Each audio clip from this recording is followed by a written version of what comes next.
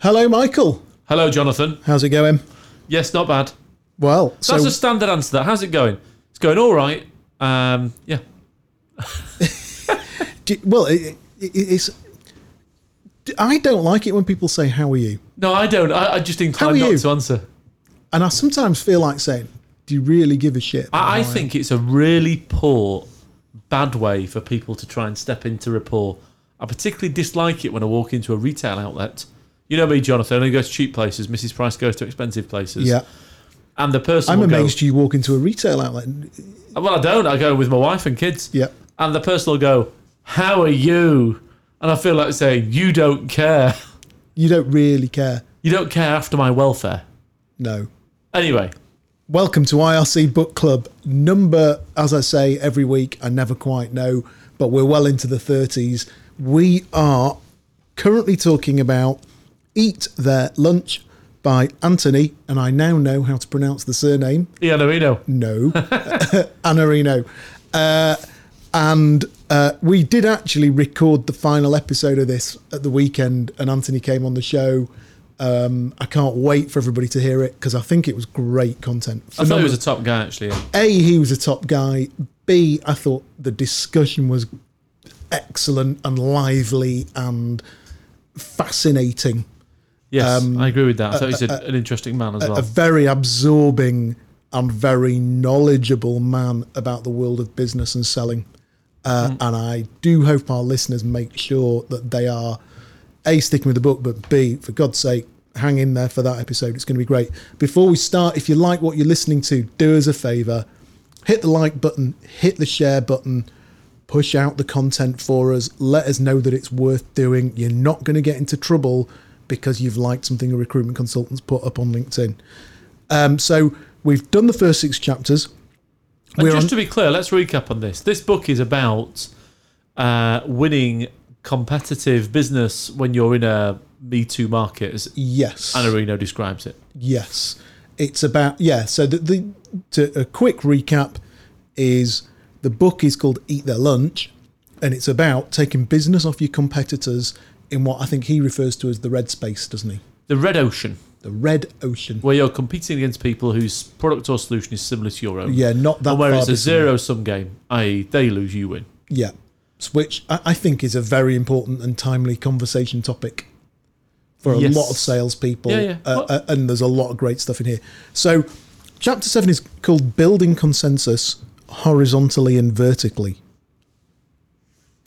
It is. You're looking at me for some input. So what this is talking about is that sales pitch, and when you've got different decision makers involved in the process to get your thing signed off, and actually the interrelationship between those people. That was interesting actually with this, Jonathan, is when I read this I didn't like it really. Really? Yeah. Because I think it's been said better by other people. Other than one particular part of it. If I'm boring you, you need to text somebody. I'm just turning my phone off so that we're not disrupted by my multiple clients. Right, okay. But if you are a client, I'm really sorry I just said that about you. But then actually, as I said to Iannarino at the weekend, the more I thought about what he put in the chapter, the more I liked it. And do you know what? I might read it again.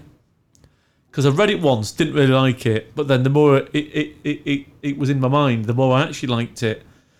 And, you know, you can start if you want, or I can pick out the bits that I like. What we've got in chapter 7 is a breakdown of a fairly solid methodology for managing what in reality is a multiple stakeholder-based sale. Yes.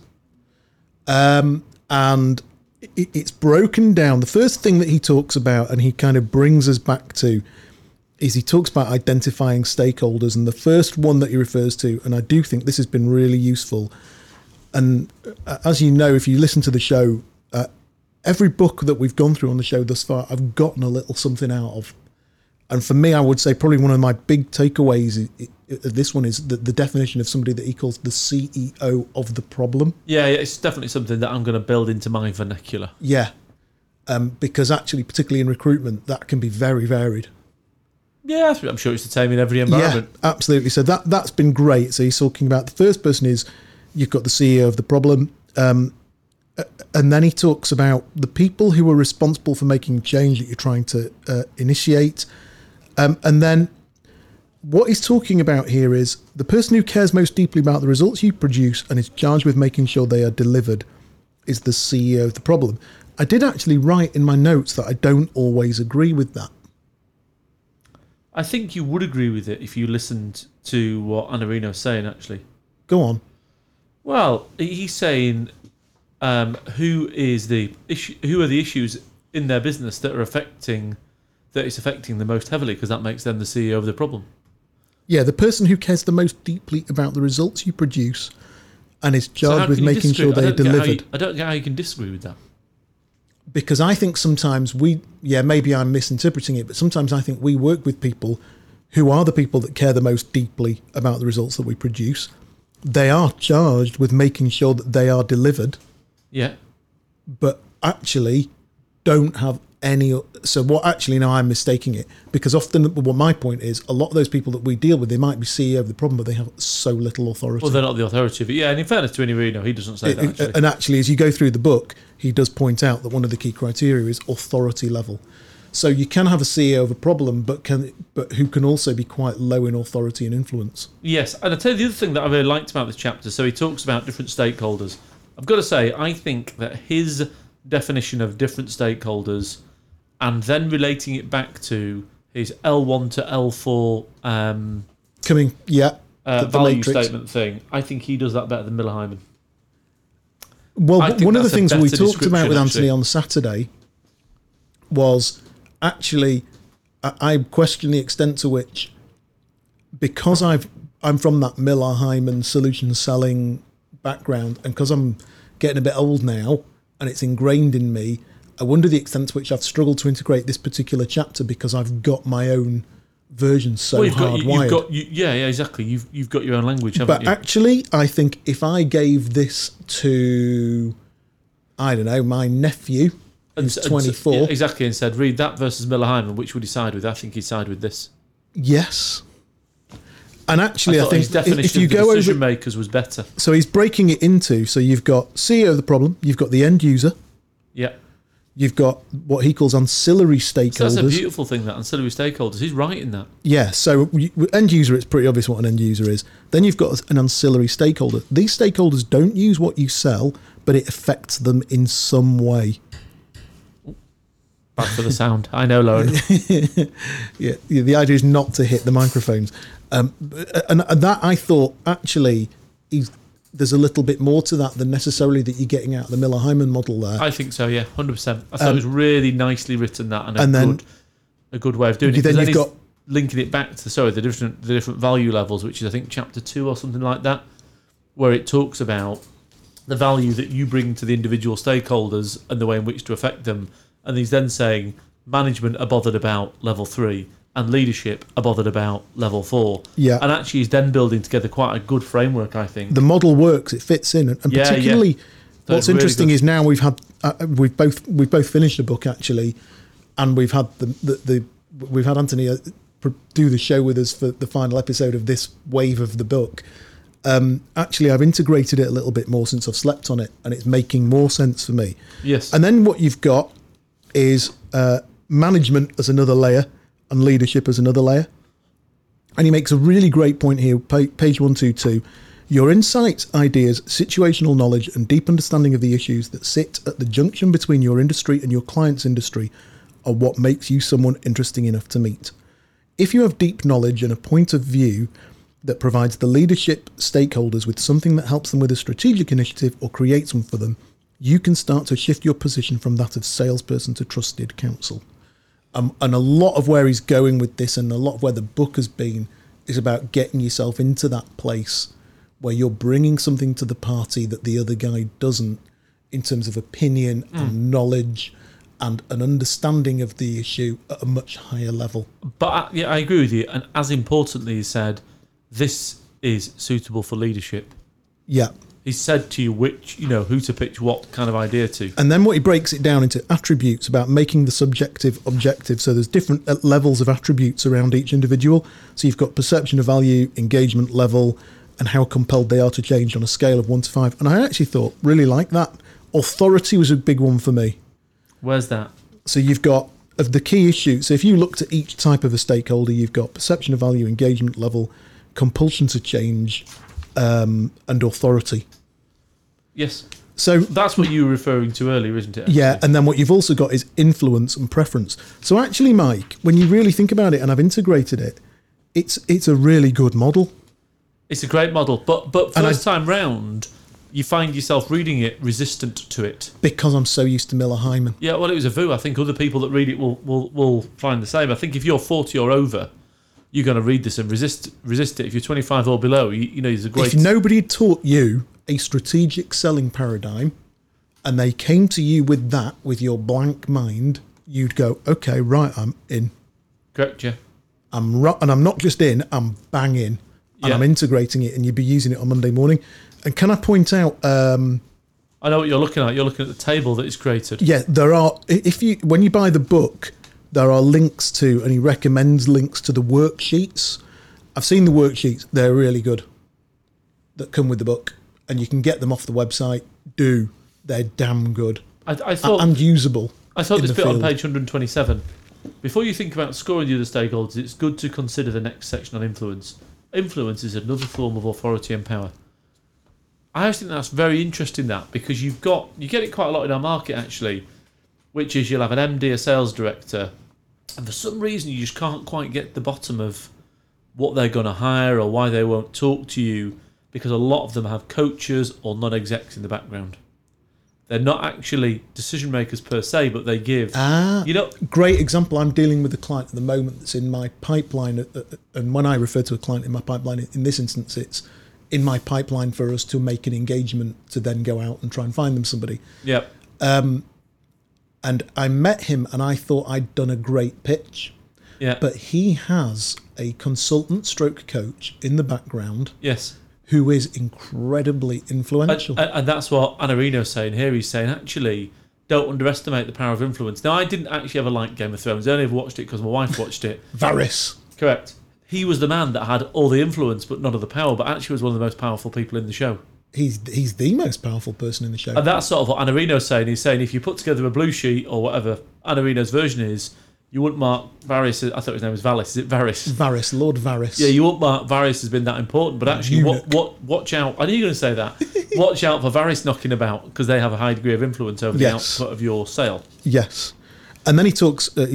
So, actually, you know, there's when you go out and buy the book, you'll see there's a building consensus worksheet which you'll be able to download as an accompaniment. I liked that. I thought that was great, because basically it provides a summary of the different people in it. Yeah, so what you've got at the top is stakeholder, title, role, present level of value, goal level of value, preference, engagement, compelling reason to change level, authority and influence.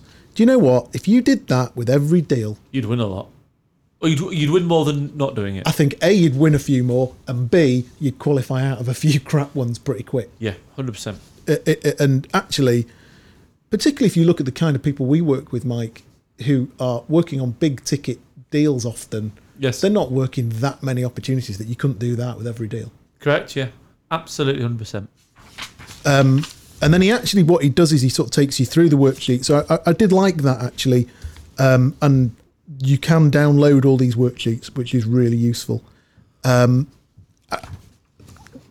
going to come back to something on that in a minute. And then in chapter 8, he talks about what he calls finding a path to a deal. Well, I put this. I mean, I do agree that each sale has its own path. What do you reckon? Each sale has its own path. Interesting, because I met a client last week. Return my call, by the way, damn you. And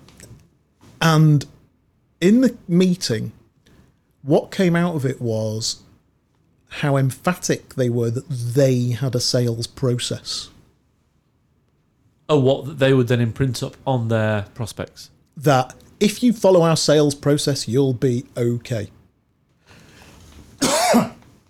Excuse me. And it was all about, the meeting was all about our process, our process, our process, our process. And I probably, with hindsight, I wish I'd been a bit more challenging and said, well, what about the customer's process? Yes, interesting. What about the natural process of the deal? But he was emphatic. You follow our process, we'll win deals. And fair play to the guy. Actually, his business turns over about 15 million. And actually, he sold it, bought it back, sold it and bought it back. So he's probably got a few quid. He's a lot more wealthier than I am. So the path to a deal, I think every deal does have its path, but I do think I think every deal has a path, and some of those paths don't follow the grooved path that others have walked on, but more often than not, most deals follow a path. Yes, they do, yeah. They do. Whether that's the sale of recruitment services or the sale of software, there's a path. And actually, I think one of the things that our clients pay for when they hire an experienced sales guy is that this guy knows what the paths look like. They do. I think actually what they pay us for is to find people who walk a similar path. Yes. In a similar way, be it very regimented or be it very fluid. Chapter 8 then, so if we just talk about there's an interesting bit here, which is about finding a path to it. I wasn't 100% sold on all of it, I must say.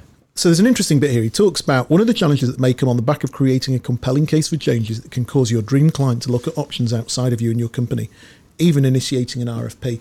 I've had that the other week. So I've done a brilliant number on this client. It's all gone absolutely great. And the fact that I've got them thinking about their sales recruitment methodology, process, systems, has opened them up to running a beauty parade of recruitment companies. That's your fault, isn't it? Of course it's my fault, yeah. I've dropped the ball somewhere. But I did notice that. I think sometimes you can do a great job, particularly when you're challenging thinking. I think you can sometimes open a Pandora's box. Depends what you're defining as a great job, doesn't it? Because we have this debate, you and I, a lot about recruitment. A lot of the recruiters just get a CV and send it out. Yeah, of course they do. So they don't do a good job, but a lot of them have got plenty of cash. Yeah. So their employers would say, well, what's your problem? It does a good job for me, it's your target. Yeah. But I guess then it's a good job for who, and what's the long-term benefit in that? And that's where a lot of these sales books I'm correct. Walk a fine line, don't they? Do you just give the people what they want, which is a big pile of CVs, or do you challenge their way of thinking because you know you've got a better way around it? And that's the topic that this debates, really. Yeah, so what he's talking about are different things that can sometimes impinge ways to the deal. Really great. And it's a good chapter. There's... What have I put here? Here you go. The thing that bothered me in chapter 8, Mike, so he talks a lot about moving forward without necessary stakeholders. Can you do it? So what he's talking about, for example, is he's... are you on page 139 when you're your own worst enemy? Yeah, so you've got different issues. One, your stakeholders disagree on the solution, and it gives you a few ideas of how to do that. Then he talks about examples on how your stakeholders disagree on the process, and that can be a real impediment. Actually, they don't agree on the procurement process itself. And then he talks about moving forward without necessary stakeholders, and he gives you a little bit of a tip around that. And he talks about, for example, the desire to have the deal now is another reason why salespeople try to move forward without the people who make up the buying committee, formal or informal. Actually, I think that's an issue with the more modern... A lot of candidates we meet, I'm finding now a lot of people don't want and are struggling, particularly younger candidates, with the concept of a lengthy strategic sale. Well, the SaaS software model dumbs the sales process down a little bit, doesn't it, with its puppy I think dog it's sale. changed the nature of selling itself. And so what I don't know I'm finding sometimes is I'm speaking to candidates and I'll say, typical sales cycle's 18 months to 24 months. And they're like, you what? Yeah, I know what you mean. Whereas when I first started in recruitment, working big, complex, strategic deals was the holy grail of selling, and I don't think it is anymore. This is a longer conversation we've got for this book, actually, because it's a very philosophical conversation, really. Yeah, okay. He puts here, on page 139, he says, trying to push a deal forward without bringing in all the people who need to say yes to your deal will cause them to pull on the reins, slow things down, resist change, and eventually try to kill the initiative. And he almost has this sort of internal battle as you read the page, which is, do we crack on without some people in the decision-making process and try and get it closed? Or are they going to crop up anyway, so we may as well bring them in and see if they want to object? And there's a different time and a place in different situations. Which then he says... It's more fluid than that. Because in some deals, you can win the battle. You know, how many times have you and I done it where we've won the battle and lost the war? Well, you can see it happening both ways, can't you? Sometimes, you get a placement with the client and then, some external recruiting party gets involved and you never speak to them again. Whereas I've got another client who you know very well, which is, who's my best contact within that account was chief exec. Yeah. And actually, I've been forced upon the sales director with the chief exec, then done an okay job, so then I'm in there. Yeah, so you can win about, and let's say you're a software salesman, you can go out, cut out some key stakeholders and probably still bring a deal over the line somewhere. Definitely, I'm sure that happens a lot. But then it's not unforgotten that yes, it depends what you're selling. Doesn't it? Yeah, it depends what you're selling. Me, I'm a consensus guy. It's not so much that with you, actually. What you are is a person who never glosses over anything. Yeah. Be it to your detriment or your success, whichever way you look at it. I don't lie to myself about, because I think sometimes the other bit is sometimes people lie to themselves about decision maker X, stakeholder Y, influencer Z. And I think sometimes guys pursue a deal and they know in their heart. I talk to candidates all the time, and why are you looking for a job, Mr. Candidate? Well, I had this deal, it didn't quite come in, I'm under a lot of pressure now, I think it's time for me to go. If I don't go, I'm probably going to get pushed anyway. And you talk them through the deal as part of the interview, and you can sense actually part of it is the pressure makes people miss stuff, doesn't it? Doesn't make people miss stuff. The pressure means that people don't want to look behind the door where they won't like what they see. Yes. Because they're nervous. Like that drawer in my office that's full of old cables. It's not like that. It's like the drawer in your office, metaphorically. It's got your old credit card statements in it. But you know what I mean? Where you look at it and you think, no, I want to keep going out spending big. And I know if I look in that drawer, I'll stop spending big. Yeah. It's interesting. I met a client yesterday. And, sometimes people don't want the ugly truth about where they're at. Yeah, I met a client yesterday, and we've done a lot of work with him and placed a lot of people with him. And I said, we've placed so many people with you now, it'd be good to know the good and bad bits of all the people that you've met so that we can refine what we're recruiting for. And I said to him, what do your best people do? And it was in no order this, and this wasn't the first thing that he said. But he said, what one of my guys does is he looks for all the problems in the account for the sale. He said it's crushing for him at times because he ends up qualifying a lot of stuff out. Yeah, because he's paranoid. But he sells a lot. Yeah, and he's literally sat there writing a list of every reason why he won't win the deal and what he's going to do to fix it. And that's sort of what Anarino, in a different kind of way, what this chapter is about. Yeah, who's involved? Saying, right, what's going to stop me getting Who's involved? What's going to stop it? And how do I get them on board? Yeah. That's what the chapter's about. But I'm not necessarily sure that it's perfect for me, really. Yeah. The thing that and we discussed this with Anthony, actually, on Saturday, and when you listen to the final show, this particular sequence on this book, he will explain it. I was frustrated with this chapter in as much as there's lots of talk about talking to stakeholders, identifying stakeholders, but what I didn't feel it led me to was, okay, you've gone to an appointment, you've pulled off for want of a better word, a challenger moment. Okay. Client sat there going, holy cow, this guy thinks about the game in a totally different way. Wow, he's really got my imagination. As a result of that, you've started an engagement. Now, in and amongst that engagement, after that initial meeting, there are other stakeholders involved. What I didn't feel was that there is a segue into, well, how do I get those other stakeholders and how do you involved? transfer that same sentiment from one point to another? How do I get that guy to becoming a champion or a coach? How do I get him to introduce me to so-and-so? Do you know what I put at the start of my chapter? This will make you laugh. I think power-based selling does this better. Right. And I did speak to Anthony about this on Saturday, if you recall, and he did say in his other books, actually... Yes, that's a very good point. He did say, and therefore I did want to make a point of it, he did say in his other books he covered that, and he didn't want to waste the time. He did also say, when you're releasing a 65,000-word book, there's only so much you can put in the book. Agreed. One part in How to Build Consensus, which is a subheading, and then a subheading of How to Build a Consensus, is sequencing and deciding when to engage stakeholders. I think that's a crucial part of managing a complex sale. Yeah, absolutely. It's really important. And I've got to say, this subsection of the subsection covers it really well, I think. It's a weird one, because like we said before, second read round, it makes a lot more sense. Makes a lot more sense when you've slept on it. Yeah. Yeah, it really has. When you look at it and talk about it. And then he's talking about deciding whether to engage or avoid the obstacles, which in fairness other people talk about. And he's very, very valid, isn't it? So what you might find is, listeners, friends, colleagues, as you get through this, you're going to be sat there going, great, it's brilliant, but how do I get access to stakeholder X? How do I get access to stakeholder Y? It's in the other books. And the other books are precursors to, and they are layering knowledge upon one another. And we did actually agree with Anthony, and you'll listen to the show, I'm sure. We did agree that he'd come back on and we'd talk about some of the other books actually later on in the year. And when he puts his final wrap up on this chapter, actually, which I might be jumped a bit ahead of you, but he says, and I think this is the actual best bit of the chapter really, which is identify the buying committee and the CEO of the problem. Yeah. If that's all you did, obvious thing to say, that's all you did, you're going to be all right, aren't you? Yeah, correct.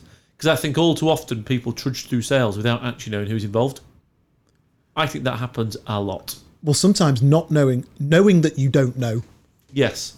But there is something that surprised me that he didn't cover in influencers in this, which is, I think, part of the influencer power in an account is your opposition who's selling against you.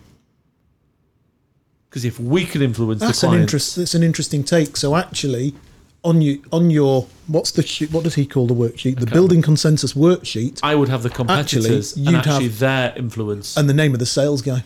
Correct. Because actually, if you don't know the name of the sales guy, why don't you know? Yeah, and you look at that sales guy, he's called Bill Bloggs. Oh, look, he's from a pre-sales background. Right, I know what he's doing. Yeah. He's coming at it from he's going to be technically much more astute than me. He's going to make the product look miles easier to use than I am. Correct. Because I'm turning up with a pre-sales guy. He's going to do 90% of the demo himself. Or is he a general industry guy with no, ERP experience? Yeah.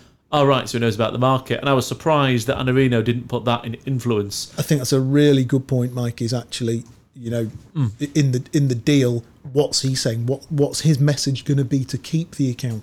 Because the better guys interviewed a guy, I can't remember this week or last, it's been Tuesday, it must have been last week. Well, the better guys send their spies to stand outside people's training grounds, don't they, It was interesting. We got into questioning, this guy's an ERP sales guy. I don't know how we got onto it, but I said, what questions do you ask? He said, it depends who I'm competing against. And I said, right, go on. And he went, well, if I'm competing against X, I think they're going to ask that question. And I think they're going to ask that question to elicit an answer that they're going to be able to beat me at. Right. So I'm going to be mindful of the question that I asked. And the minute he said that, I thought the rest of the interview is sort of meaningless, really, because he's obviously an absolutely epic guy. And guess what? His average P60 over the last 10 years is £250,000. Right. But that, I think, should be in here. Yeah, I think it's a very, very valid point. Chapter 9, Anthony.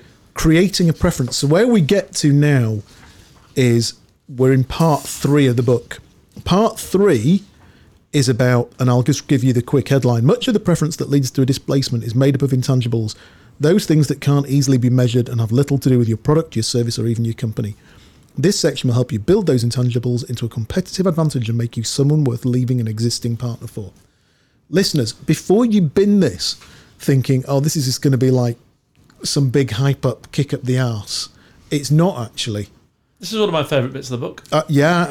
I really regained a bit of momentum at this point in my reading. Yeah, because I thought part 2 was... I tell you what, and I said this to Anthony, is it's hard, part 1, you're sort of breezing through it, you're into it, you can pick it, you can get through to it. It's like swimming through a nice swimming pool. Part 2, it's like somebody's dropped you in treacle. The change of the cadence of the book's very noticeable, I think. It got quite dense, and we did talk about that, didn't we? Yeah. But then you're back. But I'm not, and therefore I didn't like part 2. But actually, when I reflected on part 2, having I did slept on it now, and having come back to do the show on it, particularly those latter chapters of part 2, actually I've enjoyed them more than I did when I was under pressure to read the book before we recorded the show. Yeah, exactly. So anyway, so chapter 9 is called Creating a Preference. Yeah. And his opening lines, by the way, in all the chapters is always excellent. We often forget that the act of selling is about creating a preference to work with us instead of our competitor. Yeah. Bloody well said, that man. Yeah. I think a lot of people we interview forget that. Well, it's a big... Your job as a salesperson, you are there to influence that prospect in your direction. Full stop, that's it. I often say you are in the business of persuading somebody to do something they might not ordinarily have considered doing. Correct. That's what we get paid for. You've got to read this chapter with that ringing through your mind. That's what we get paid for, is to persuade the customer to do something he might not have thought of doing on his own if you'd left him to it on the internet. Correct. It's to persuade people. Correct. To Absolutely. influence. And I think then the whole tenor of the chapter is very well set. And his next subheading is Mindshare and being a 52% SME. Yes, absolutely. So what he talks about here is he basically says, quote unquote, you cannot be a trusted advisor if you have no advice. Yeah, I underline that. Yeah. Absolutely right. And we've talked about this a little bit earlier on in the book. It's a pet thing for me, which is there's personal self-development that we do in different areas of our work. There is the personal self-development that you do that makes you fit enough to do the job, sharp enough to do the job, presentable enough to do the job. There's the personal self-development that you do that means you've got the technical skills to be able to persuade somebody, the technical skills to listen to somebody, the technical skills to understand the different stakeholders in the environment. But actually, often the thing that I sometimes find people are truly lacking is this desire to go a level further than the next guy in terms of understanding something about the market that others don't. Yes, and then transferring that into what that means for into their the conversation with the client. What does that actually mean? And a lot of that, Mike, I'm really sorry to say, it's down to hunger and desire. Hunger and desire to learn and win. Let's get it right with this Brexit debacle. Whatever ends up happening with it all, some people will profit and some people will lose. Yes, and some salespeople were going to get badly found out. Well, it's not so much that. Some salespeople will look at this whole Brexit thing and they might sell warehouse management software, and they're then going to say, well, actually, currently you're storing a load of stock for post-Brexit not happening. But then actually, what does that mean when Brexit, dissipates into nothing? And they're going to go down that route and then offer their advice. Somebody is going to benefit out of that, aren't they? Yeah. Because they're going to give the client something. They're going to say something. They're going to have an angle that's smarter than everybody else's angle. Correct. He then talks about irrelevance avoidance. I do like this whole point. He talks about getting. What he's basically saying, if you go out to if you start a job and you go to all your meetings with your pre-sales guy, and after every meeting you sit down with your pre-sales guy and say, you said this, you said that, you said this, you said that, you said this, you said that, you said this, you said that. By the end of it, you'll become a subject matter expert within about 6 or 7 calls. Yeah, yeah. And the point he's talking about is being what he calls a 52% subject matter expert, i.e. having a little bit more knowledge than the client that you're selling to. Yeah. That makes you a subject matter expert in that space. And then it gets into tying your solution to better results and some of these other intangibles that he talks about. He gets into likability and rapport. Yeah, exactly. He says, imagine this scenario. There is one salesperson you like. You can easily see working with them on a daily basis, so much so that you would hire them to be on your team if that were possible. A salesperson from another company is smart, but you wouldn't want to work with them every day. If you have a choice of doing business with somebody who is likable and with whom you have rapport, all other things being equal, you choose that person to work with. Yes, but I do think people rely on likability and rapport too much. I think, well, it's interesting because I think likability and rapport are different. I think people don't know the difference between the two. And they rely... So often when we're interviewing... Turning up being smiley and nice, that's likeable, but that's not rapport. Oh, you like shooting, I like shooting. Yeah, that's not rapport. No, it's poor rapport. But what I do often find is a lot of salespeople rely overly heavily on their quote-unquote ability to build a relationship as the reason why customers buy off them. And he does talk about that. Having a pleasant personality is one thing. Being a people pleaser is another. Yeah. And detrimental to your success. Yes, because how can you then proffer advice? And he's absolutely right about that. Yeah, and then he talks about, for example, just business acumen, which he's kind of already talked about, but his point is right. Go out, study the market you're in. You've got to be more knowledgeable than the guy that's after you. Absolutely. I thought this was interesting about caring. Go on. I think that's really important. Well, why have we changed our business model? We changed our business model because we felt that a lot of the people that work for us didn't care one iota about the clients and the candidates. Yeah, that's part of it, but I think it's a bigger statement than that. There's something about integrity. There's something written on LinkedIn about integrity is what you do when people aren't looking or something like that. Yeah. And I think the same is true with caring, isn't it? If you actually act with your clients and candidates' best interest at heart and you give them advice, I'll tell you who's an absolute shocker at this, Johnny, is you. Because you fall out with the clients and candidates because you tell them the truth. And then what happens is... 6 months... 6 months... No. But what happens is 6 months later, they phone you up. Because I was the only guy that told them the truth. Yes. At the time, they hate it. Yeah. And actually, so Tom, who used to work It happens here, a lot less to us now because I do it in a nicer way than I used to. but I think clients mistake it. And it's interesting, we had a guy worked for us called Tom for a short period of time, and I see him in the gym every sort of Saturday. You gave him such a hard time about his diary. Yeah. But you know what he does now? He fills his diary in every day. Correct. And every time I see him at the gym on Saturday, I say, how's it going? And he goes, yeah, not bad. God, I keep meaning to phone Johnny and tell him I fill my diary in. I said, you should do. He doesn't need to. He don't work for us anymore. But that's the point about caring, isn't it? Caring is saying to your client, listen, Mr. Client, Mrs. Client, your website's garbage. Yeah. That's why you're not hiring people. Yeah. Listen, Mr. Client, Mrs. Client, you know. Do you want to... That, correct. It's having... That's what it's about. It's about But with honesty. caring comes nuts. Yes, it does. It comes a bit of bravery as well. Because you've got to be brave to care. You have, yes. Because if you really care, you've got to be prepared to tell the truth. Yes, and the truth that is the truth, not just a version of the truth that suits you. Yes. The actual real truth. And so many people are mealy-mouthed and Yes. they obfuscate at that. But let's get it right. If there's four salesmen going for the same deal, salesman 1 is mealy-mouthed and he tells the clients what he wants to hear. Salesman 2 says, well, actually, I think you've got the following problems, Mr. Client. Yes, And they're as follows. who's going to go with? I'd like to think that customers will go with the guy that actually was the trusted advisor, the one that told them what they might not want to hear. I think, you know, as a 5-bar gate, you would find that with the case. I'd like to think so. I like this. He says, under presence, he talks about presence. And he says, I once had a prospective client say to me, I can't believe you drove all the way here to see me. You didn't need to do that. And do you know what? I think you do. Yeah. I think you do. Very tempting to do conference calls and video calls at the moment. I've said to a few clients over the years, but you've got to understand I really care about you.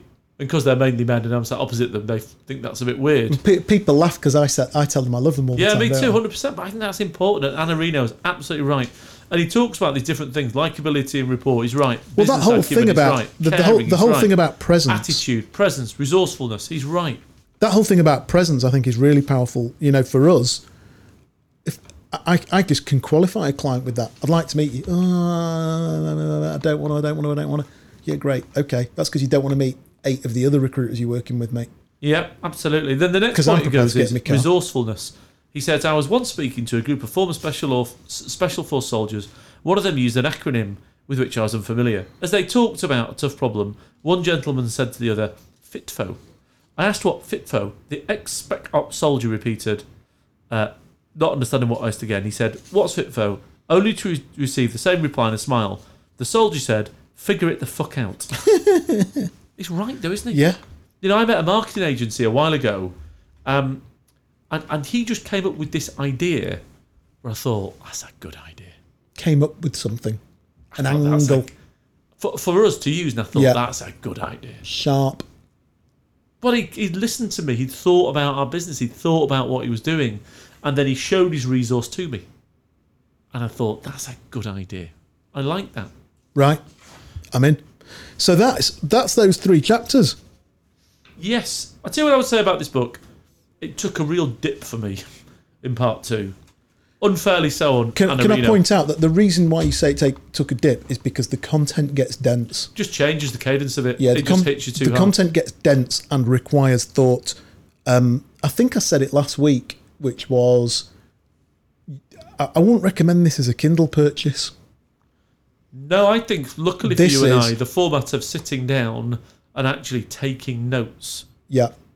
Yeah, this is a book that you either nobody's going to like me for saying this. Either download the PDF DRM free and make notes on it with your iPad, but don't do that. Or get out. I would say go out, buy the hardback, and get a pen and a highlighter. Yeah, I mean, I don't know how much it cost because you bought it, but is it worth the money? Yeah. I can't remember. I've no idea. And I've got to say, having spent some time talking to Anthony, what price your personal self-development? Yeah, I'd agree with that. You can't put price on. You know, it's the same cost as a round of drinks in the pub with your mates, isn't it? It's less than £2 that. Anyway. So, enjoying it. So we've got one more show to go, and then we will release the show in which Anthony came on the show and talked about the book, which, like I say, was brilliant. And I'm really excited about putting that content out there. Next week, we're going to talk about Chapter 10, Becoming Trusted Advisor and Consultative Salesperson, which, hey, great topic. Chapter 11, Developing an Executive Presence. Yeah, let's not give it away because we've obviously read it. And then I think I can't remember what Chapter 12 was, Parting Shot with some other bits. So we'll wrap up next week and we will And then the week after, we'll have Anthony on the show. perfect. Great. And then what book, Lauren, are we doing next? So the book we're going to be doing in 2 or 3 weeks' time, we will be starting as a book called The Perfect Close by James Muir. And James will be coming on the show. Cool. So do start ordering that now. I'm going to actually go off and order a couple of copies when we finish the show whilst we're still in social media content creation mode. And start reading it now so I can get through it ahead of the game. But thank you very much for listening and watching today. Goodbye.